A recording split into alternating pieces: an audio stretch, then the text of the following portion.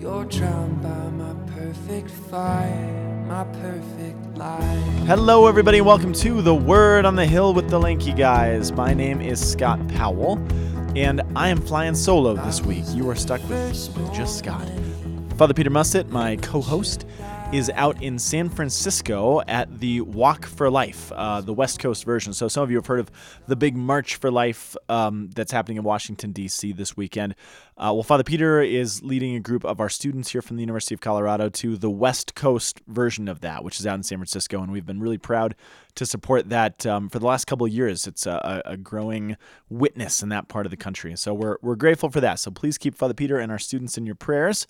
But for now, again, you're stuck with me. So we're going to be looking today at the readings for Mass from the third Sunday of Ordinary Time. And our first reading this week is going to be coming from the book of Isaiah. We're looking at Isaiah chapter 8, verse 23 through chapter 9, verse 3. And then our responsorial psalm this week is coming from Psalm number 27, verse 1, verse 4, and then verse 13 through 14. Our second reading is coming from the book of 1 Corinthians, Paul's first letter to the Corinthians, chapter 1, verses 10 through 13, and then jumping all the way to verse 17. And lastly, we're getting the Gospel of Matthew. There's two different versions, or lengths, I suppose, that you have a choice of hearing this week. And we're going to do, as always, the slightly longer one. So we're going to be looking at Matthew chapter 4, verses 12 through 23, which is actually a really neat passage that I'm excited to get to. So, all right, first things first, we're starting to talk about Isaiah. And as I have said time and time again, mainly because Isaiah shows up in our liturgical cycle as Catholics so stinking often, I have a great love for Isaiah, but somebody actually called me out on this because I think I said maybe on a past podcast that Isaiah is one of my least favorite books. And I don't mean that. Somebody called me out.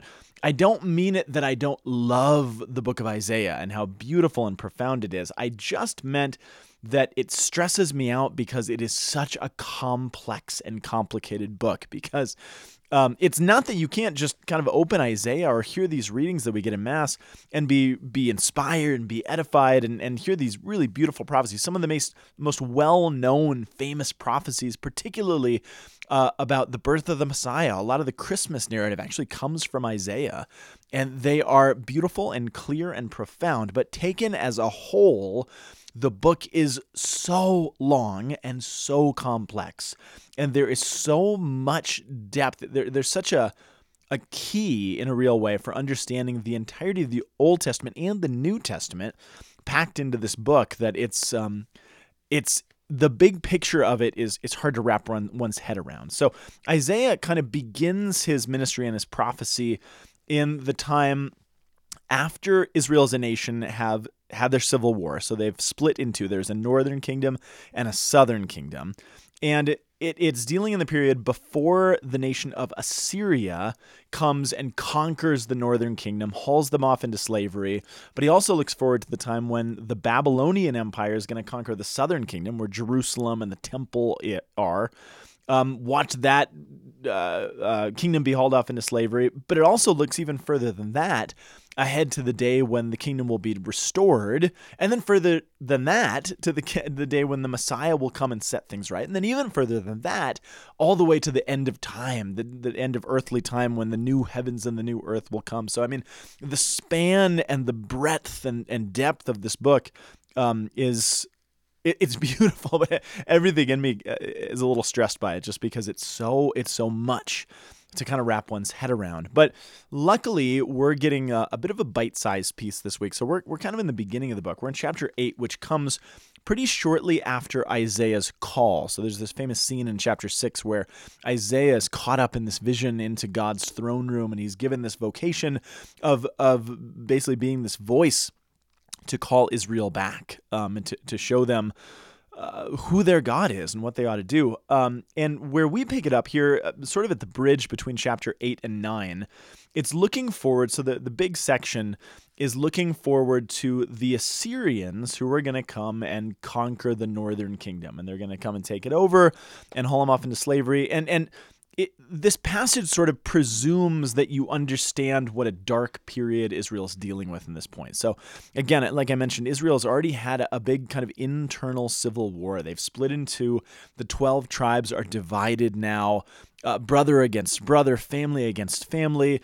It's a really ugly time. And a lot of what sort of historically and politically caused this was alliances that both kingdoms really made that were far from what the scriptures tell us was the plan of God. And really the problem that you get over and over and over again is Israel being asked to put their trust in God, to move forward in faith, knowing that they are actually called to be a different kind of a kingdom than the rest of the kingdoms of the earth. And Israel constantly, both north and south, constantly saying, well, that's a great idea, but we need some insurance policies, right? We need some backup. So we're going to create this alliance with Egypt just in case, or we're going to form a military alliance or a financial alliance with Babylon or with the Syrians or the Armenians or whatever it is. We're going to put our faith in something other than God. And those military and economic and political alliances always end up causing so much destruction and chaos for Israel. And that's really the story of the Old Testament, which I think it's fascinating just on a historical, political level to read this narrative. But on a spiritual level, it says, look, life is complicated. Life is difficult. And we have, as human beings, so many different options as to where we can put our trust, where we can put our hope, where we can sort of put our spiritual insurance policies. And if we do it in things that are not God, there will always be consequences for that. And so this sort of scenario is assumed on you when we pick up the reading this week. And so what this particular prophecy is saying is pointing toward, and again, this is where the time frame is confusing. Assyria has not yet attacked and conquered the northern kingdom. They're about to. They're right on the verge of it. This is going to happen around the year 722 BC or so. This is about to happen, but this prophecy we get this week is looking past that. After that happens, then there is really, as dark as that time is going to be, there's going to eventually be restoration. And so what the prophet says is this: first, the Lord degraded the land of Zebulun, the land of Naphtali. Zebulun and Naphtali, by the way, they're two of the 12 tribes. And when the land of Israel, way back in the book of Joshua, when they come out of the Exodus period, right, out of slavery in Egypt, and they allot the land and which tribes are going to inhabit different parts of what will become Israel, Zebulun and Naphtali occupied these positions in the northernmost and westernmost sort of reaches of the land of Israel, the Holy Land. And so that's going to be very important in just a minute. So here's what it says. The Lord degraded the land of Zebulun, the land of Naphtali. But in the end, the Lord has glorified the seaward road. The seaward road, there was actually a fairly major highway in that time that reached from Egypt to Damascus, which was sometimes called the Way of the Sea. That seems to be what this prophecy is talking about. But Zebulun and Naphtali, being the furthest north and the furthest west of the tribal lands, they were the first to go down. So when the Assyrian nation did come in and begin to attack and slaughter and haul off into exile the Israelite people, they were the first to go. And so when it talks about them being degraded, it means it in the sense that they fell before any of the other tribes and any of the rest of the kingdom. So they were sort of, almost iconic in what was to come. They were the precursor, sort of I don't want to quite call it a foreshadowing, because they really were part of Israel that was going down, but it happened before the rest. And so they embodied what was going to happen to everybody else, which I don't mean to stretch it, but I think that's an important point for the Gospels coming up. So it says, but in the end, he's going to glorify this part of the world. The land west of the Jordan, the district of the Gentiles. This is where the non-Jews are going to eventually settle. And this is going to be kind of problematic in the time of Jesus. It says, anguish has taken wing, dispelled is darkness, for there is no gloom where but now there was distress. The people who walked in darkness, the people up in these northern reaches, they have seen a great light. Upon those who dwelt in the land of gloom, a light has shone. You have brought them abundant joy and great rejoicing, as they rejoice before you as at the harvest, as people who make merry when dividing spoils. For the yoke that burdened them, the pole on their shoulder, that's a significant image, right? Carrying something heavy on your shoulder. Interesting. The rod of their taskmaster, that's a reference to Pharaoh in Egypt, you have smashed, is on the day of Midian. And if you go on, that's all we get in Mass, but if you go on reading it, it says, if you jump ahead a couple lines, the reason for this, why has this gloom and this darkness and this degradation really, why is all that being taken away? Well, because it says light has come. Well, what is the light? Well, if you fast forward a couple verses, it says, for to us a child is born, and to us a son is given. And it's the passage where it says, he will be called Wonderful Counselor, Mighty God, Everlasting Father, Prince of Peace. This is the stuff that we read at Christmas time, right? The season that we're just coming out of. Why is Zebulun and Naphtali, this land that was degraded and shrouded in darkness, why is the gloom being taken away? Why is it going to be like the new harvest things coming back to life? Because this light is coming. What is the light? It's the child. And that's where we're sort of left. And again, Isaiah is given this prophecy before they've actually fallen and looking ahead to the restoration, which is way beyond that. And we're left with that. So we're left with this passage of really profound hope. And that's going to come back into play big time in the gospel. Jesus actually quotes this, or rather, I don't know if Jesus does, but Matthew certainly quotes this passage when we come to the gospel story. So we'll leave Isaiah there and let's move on to the Psalm.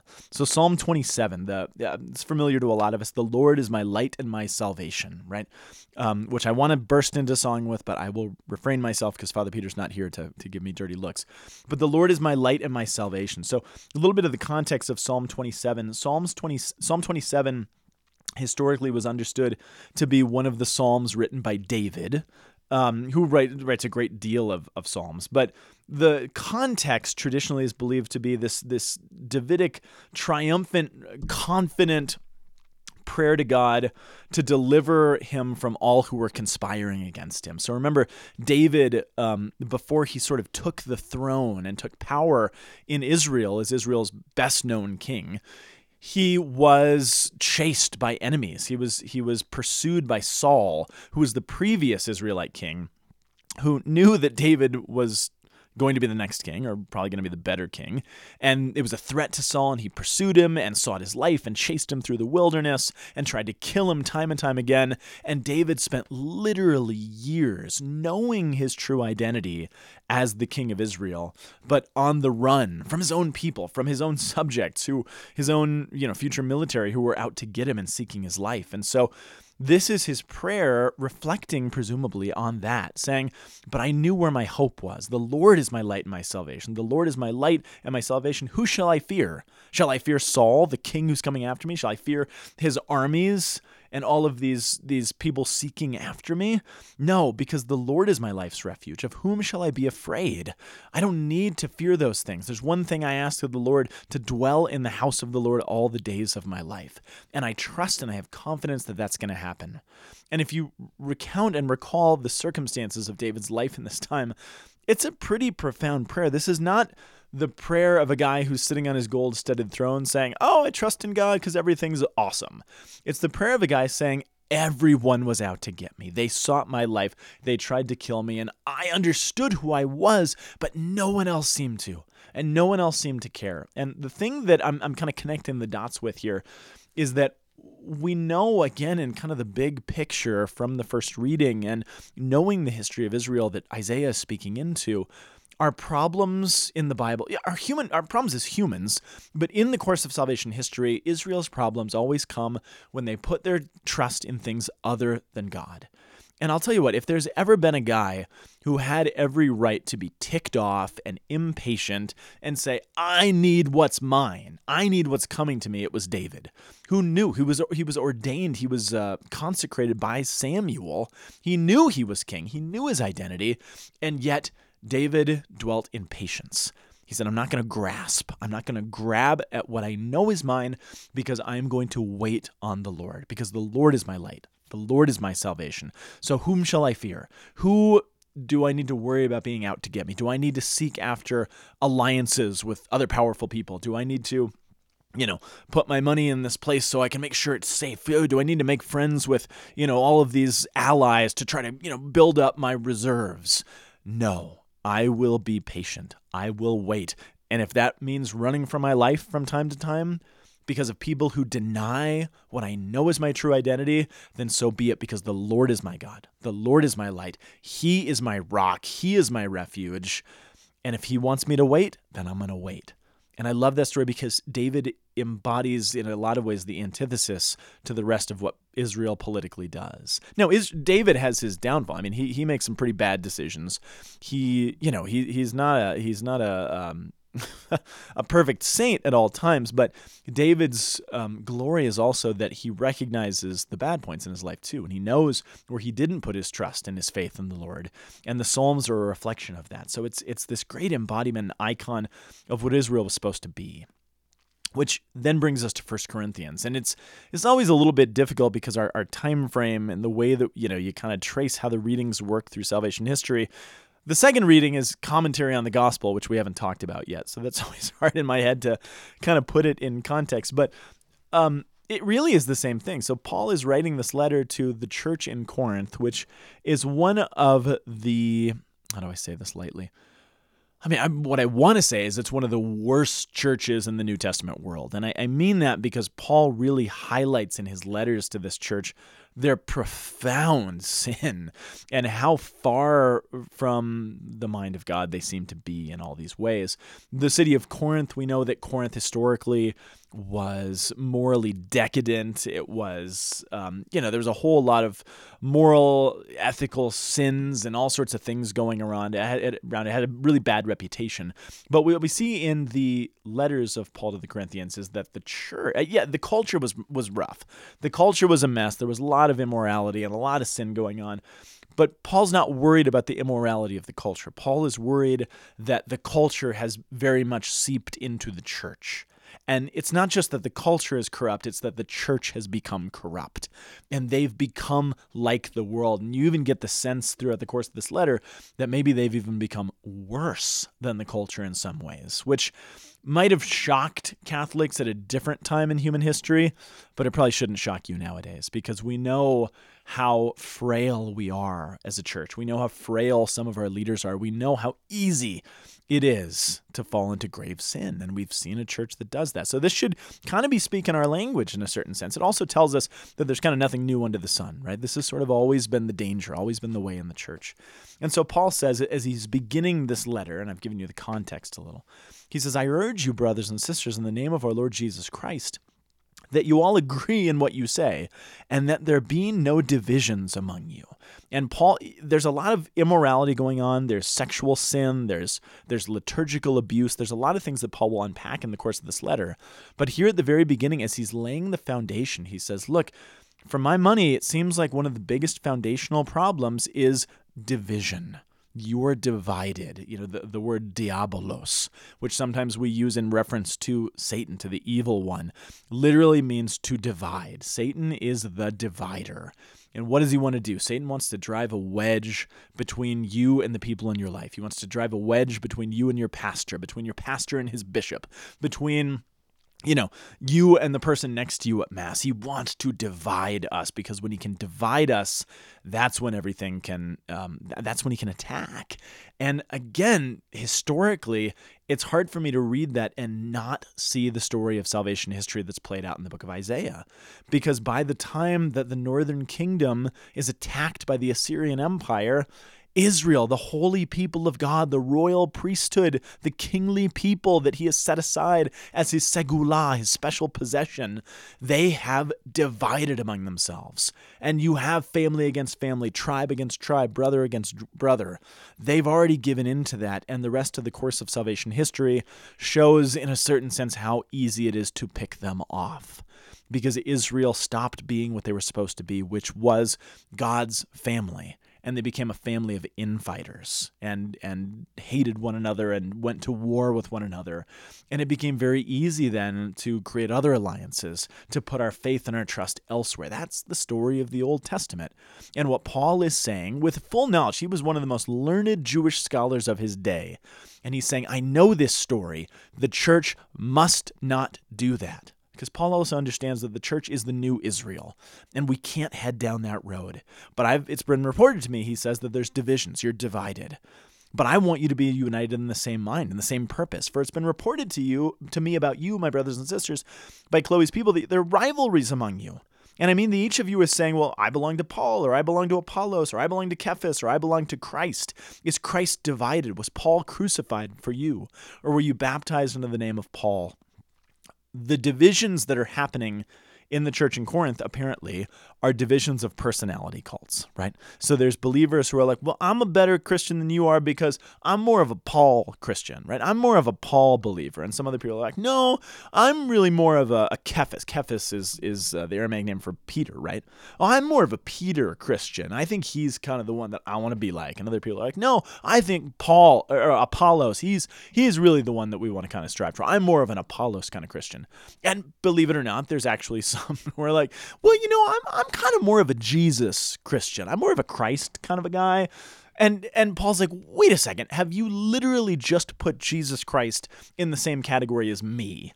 Or in the same category as Peter, the fisherman who tried to cut off that guy's ear and denied Jesus 3 times? Are you seriously putting us all in the same category, as though we are all kind of different options of people to be like? Paul says, you were not crucified in my name. I was not crucified, I was not crucified for you. You weren't baptized in my name. You're baptized in Jesus' name, in the name of the Trinity of which he is a part. He was crucified for you. I am not God. Peter's not God. Apollos isn't God. We are not the Savior. We are not the light of the world.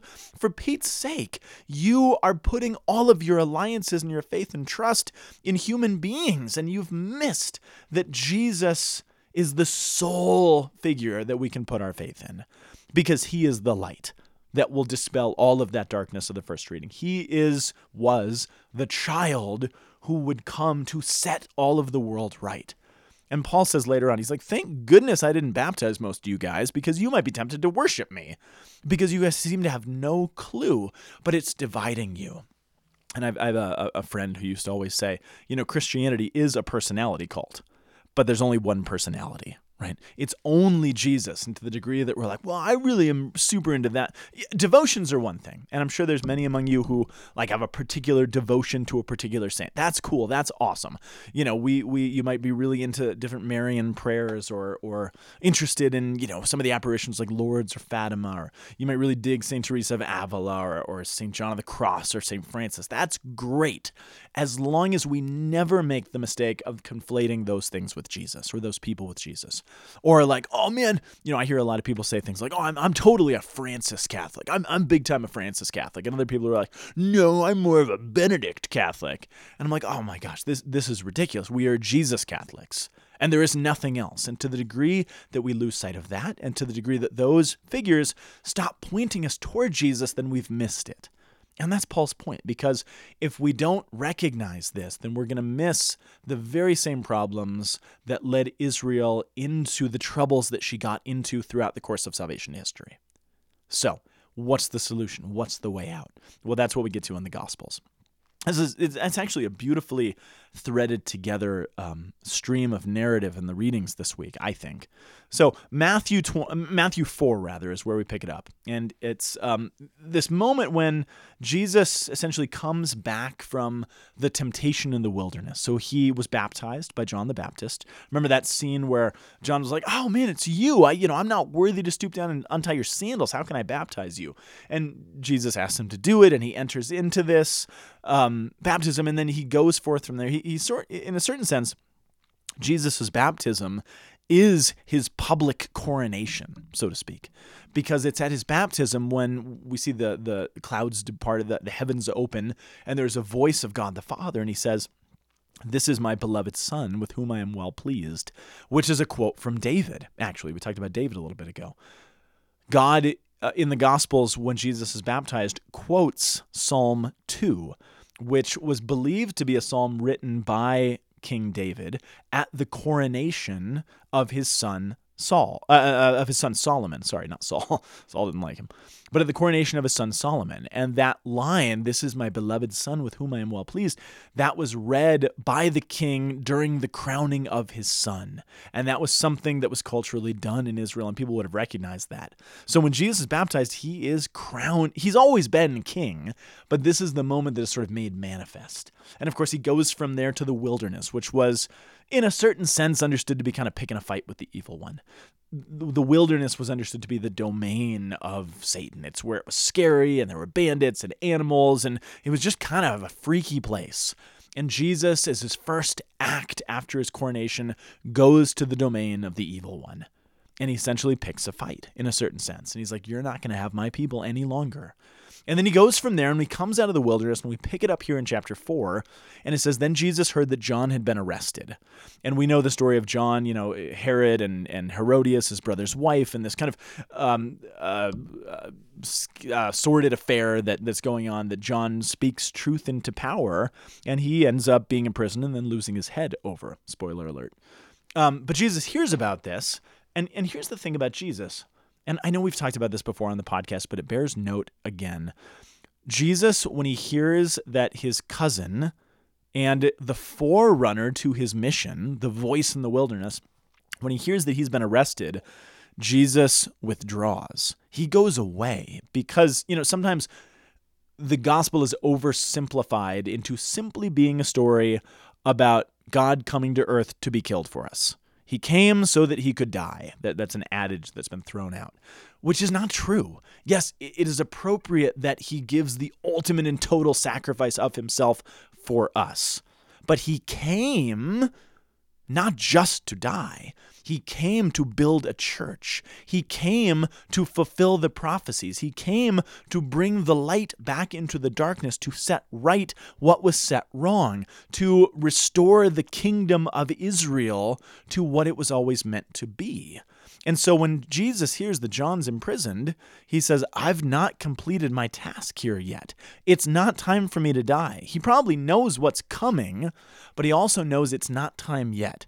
Jesus spends a good deal of the Gospels evading death. People always want to kill him, right? They want to throw him off cliffs. They want to stone him. There's kings who they kill literally all the babies around him, trying to get to him. Jesus is constantly evading death. So, So he hears that John is arrested. He withdraws to the Galilee. He goes up north, right? He was in Nazareth, his hometown, right? Kind of in the southern region of the Galilee, which is a huge body of water. And he goes way north to the city called Capernaum, which is a much bigger city than Nazareth. And Capernaum will become basically his base of operations. It's a fairly bustling city. It's pretty far north in the land of Israel, the Holy Land. And that will become kind of his headquarters. And everything he does, for a while at least, will kind of come and go from Capernaum, which is tactical in a certain sense. I mean, there's a strategy to that. It's a more populous place. It's easier to get places. But there's a spiritual significance, and there's a prophetic significance that Matthew clearly gets. I'm sure Jesus does too. Though Matthew points out he left Nazareth and he went to live in Capernaum by the sea, in the region of Zebulun and Naphtali, tribes that don't really exist anymore. Why did he do that? Well, Matthew says, so that what had been said through Isaiah the prophet might be fulfilled. Land of Zebulun, land of Naphtali, the way to the sea, beyond the Jordan, Galilee of the Gentiles. The people who sat in darkness have seen a great light. On those dwelling in a land overshadowed by death, a light has risen. And from that time on, it says Jesus began to preach and say, "Repent, for the kingdom of heaven is at hand." Repent, for the kingdom of heaven is at hand. Notice that the first public words out of Jesus' mouth are not, "Hey, salvation is here. Hey, believe in all of these things and you'll be saved and you'll go to heaven when you die." He doesn't say that stuff. He says, no, turn around from what you're doing, from the false places you're putting your trust and your faith and your alliances, because the true kingdom is at hand. Kingdom of heaven, by the way, that's a shorthand in the Old Testament to speak of the kingdom of Israel. It was called, in different times, the kingdom of God, the kingdom of heaven in the hands of men. This is, I think, make no mistake, what Jesus is talking about. Not some abstract place in our heart or simply a place that we're going to go when we die is at hand. Rather, the kingdom that was promised to us is coming back. It is so close you could reach out and grab it. It's at hand. And it's only appropriate that Jesus begins this national restoration in the very place that it started to go down. And it's appropriate that he goes to the land of Zebulun and Naphtali to begin building the kingdom back up, because that was the place that the kingdom began to be dismantled. And precisely where the kingdom started to be destroyed, Jesus starts to restore.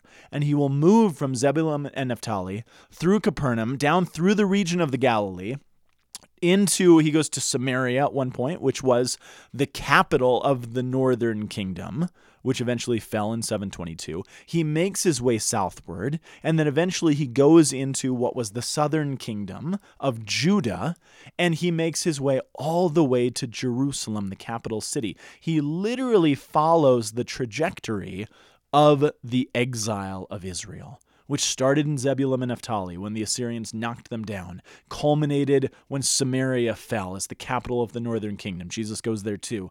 And then later, a few years later in salvation history in the Old Testament, the Babylonians come in from the same route, and they go into the southern kingdom, and they destroy Jerusalem, and they knock down the temple, and exile is there in earnest. Jesus literally walks the same path that exile walked in rebuilding the kingdom, where he culminates and climaxes everything precisely where it all fell.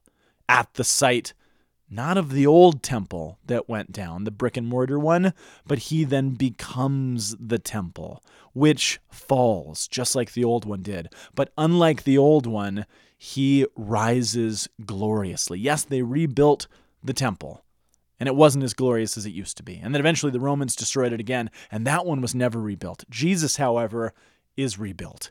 Rebuilt seems like such a trite way to say it, doesn't it? He is restored. He is resurrected. He embodies the restoration of all that was. It's not enough, though, for Jesus here to say, just believe in these things and maybe you'll go to heaven. He says, no, I've come to build back up the kingdom, which is real, because it's not just a place in the sky. It's not just a feeling in your heart.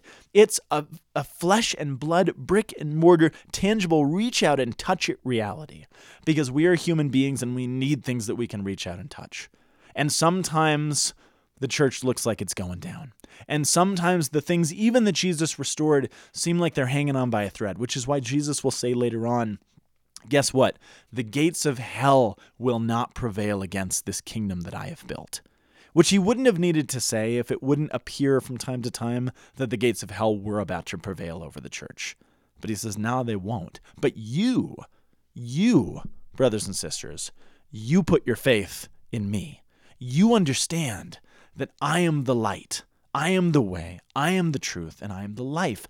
I am the child who is coming to restore everything back to its place.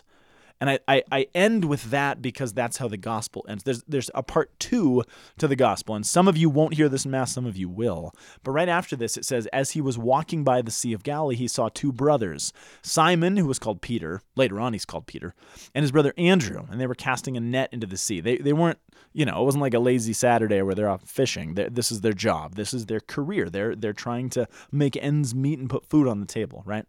And Jesus said to them, come after me, and I will make you fishers of men. And at once they left their nets and they followed him. This is strange in the Jewish worldview, because in the Jewish world, it was fairly common to follow and sort of be a follower of a rabbi, to go after them, to apprentice a rabbi, and to learn from them and accompany them. But the way that it worked in the Jewish world of Jesus' time is that people would find a rabbi that they found compelling or inspirational or whatever, or learned, and they would seek to follow. They would come after the rabbi and say, may I follow you? It was unprecedented, in a certain sense unthinkable, that a rabbi would go to a would-be disciple and say, hey, you follow me. That's the opposite of how it worked. Because in a certain sense, it's needy is not the right word, but I wonder if people were like, man, can you not even get disciples? Oh, great rabbi, you got to go find your own. People don't come flock to you. But if Jesus is who we claim that he is, then it is appropriate that God comes after us. It would be great if we had the sense all the time to go after God who we need. But God also knows that we don't always know what we need, that we sometimes do wander on the wrong path, that we put our faith and our trust in things that we ought not. So he comes looking for us, which is such a beautiful scene. And here, when they hear the call, they follow. They drop everything. And then it goes on and talks about James, the son of Zebedee, and John. They do the same thing. They leave everything behind and they go after him. They follow him. And it says he went all around Galilee, teaching in their synagogues, proclaiming the kingdom of heaven. What he is proclaiming is the kingdom that was lost is now being rebuilt. That was darkness is now being brought to light. And he begins where it's only appropriate to begin, because that's how much God cares about our lives. That's how much he cares about every single detail of his kingdom, of our lives, of who we are, of our geographies, of our hometowns, of our jobs, of our careers, of our families. He cares so much about all of it that he's going to walk in the midst of all of it so that his feet may set foot in every aspect and every part of our lives, so that he can take it all with him as he goes to the cross, dies with it, and then transforms it into new life. That's, in a certain sense, what we're looking at this week. So, that's what I got, you guys. I obviously miss Father Peter. Please pray for him. We will be back together next week with a brand new podcast, so tune in then. And until then, please keep us in your prayers. Thanks, you guys. We love you a lot. See you next time. The Word on the Hill podcast is a production of the Aquinas Institute for Catholic Thought here in beautiful Boulder, Colorado. You can find us online at www.thomascenter.org/AICT, and you can find the Lanky Guys podcast at lankyguys.org. Thank you so much for listening, and we will be back next time.